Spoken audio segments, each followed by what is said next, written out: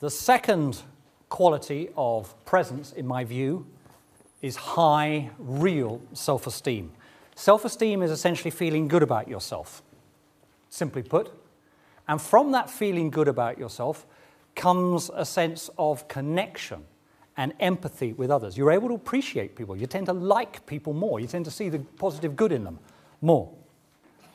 Let's be clear on self-esteem. What is self-esteem? Well, self-esteem flows from your self-image. What's your self-image? Well, your self-image is your own mental picture of your qualities, your flaws, your achievements,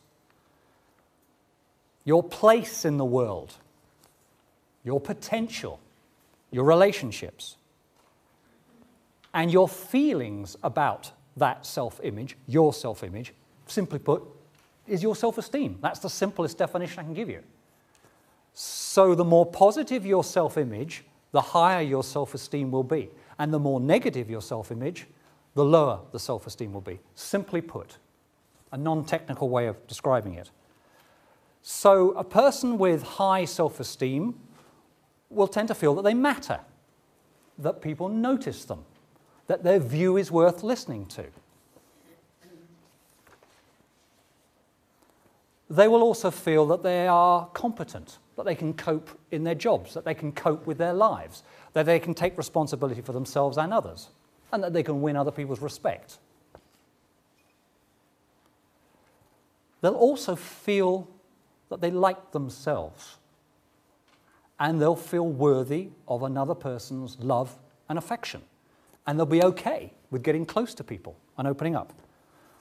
That gives you a feel for what self-esteem is like.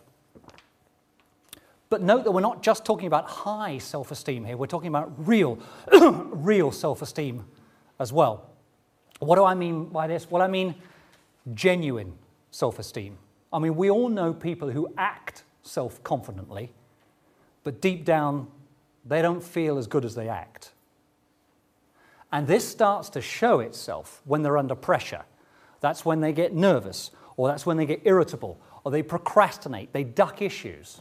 They start blaming other people. They get needy, perhaps. Or this can be very hard to spot as a self-esteem issue. They become haughty. That is a sophisticated defense against a self-esteem issue. We're not talking this acting self-confident thing. That's front. We're talking the real McCoy.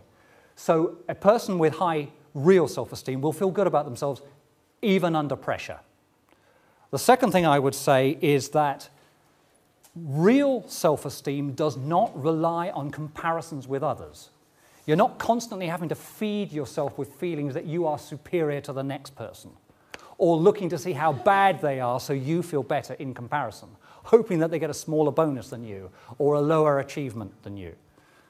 That again betrays the fact that this isn't real self-esteem. So real self-esteem doesn't depend on comparisons with others. You feel good about yourself whoever you're with. In fact, you might be with somebody magnificent in some aspect of life and simply enjoy the fact that here is an admirable human being. You don't feel jealous. You go, wow, wonder how I could be like that. The third point is that it's grounded self-esteem. Thinking well of yourself and feeling good about yourself is not the same as an inflated self-opinion. And many of us get a bit embarrassed about this and they think this is about inflated self-opinion. It's not.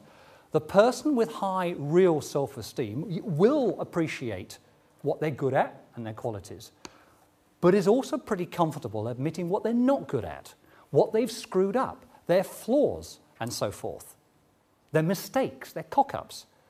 But they can handle that without triggering overpowering feelings of shame, embarrassment, and vulnerability to the point where they start behaving in an inhibited way and start limiting their options.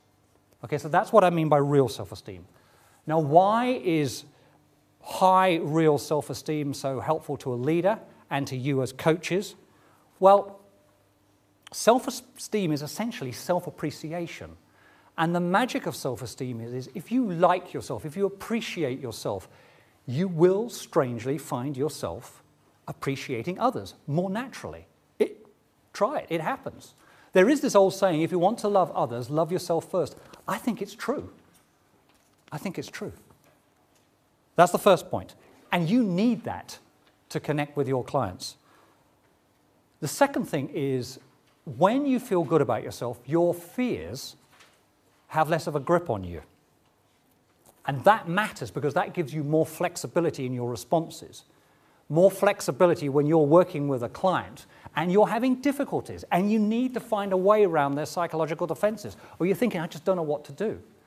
If your anxiety grips you, you lose flexibility.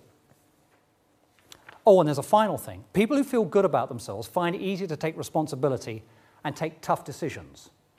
Leaders who feel good about themselves don't depend on other people's acclaim. But this matters to you as coaches. You see, if you don't feel good enough about yourself, you may duck that difficult question. You may avoid that difficult challenge, which in other circumstances may appear rude, a bit too pointed, a bit, it's a bit risky, and it's not. It's exactly what's needed in the service of that client. You won't go there if you're thinking to yourself, I can't say that. He'll think I'm horrible, and then what will I be? Right, your questions then. How much? 1 out of 10. How much do I really like myself? How significant do I feel my life is? How worthy do I believe I am of other people's attention? How truly confident of my abilities am I? And are others as important to me as me? And you don't have to show this to anyone. I'm not going to ask you to swap these and discuss them. This is just for you.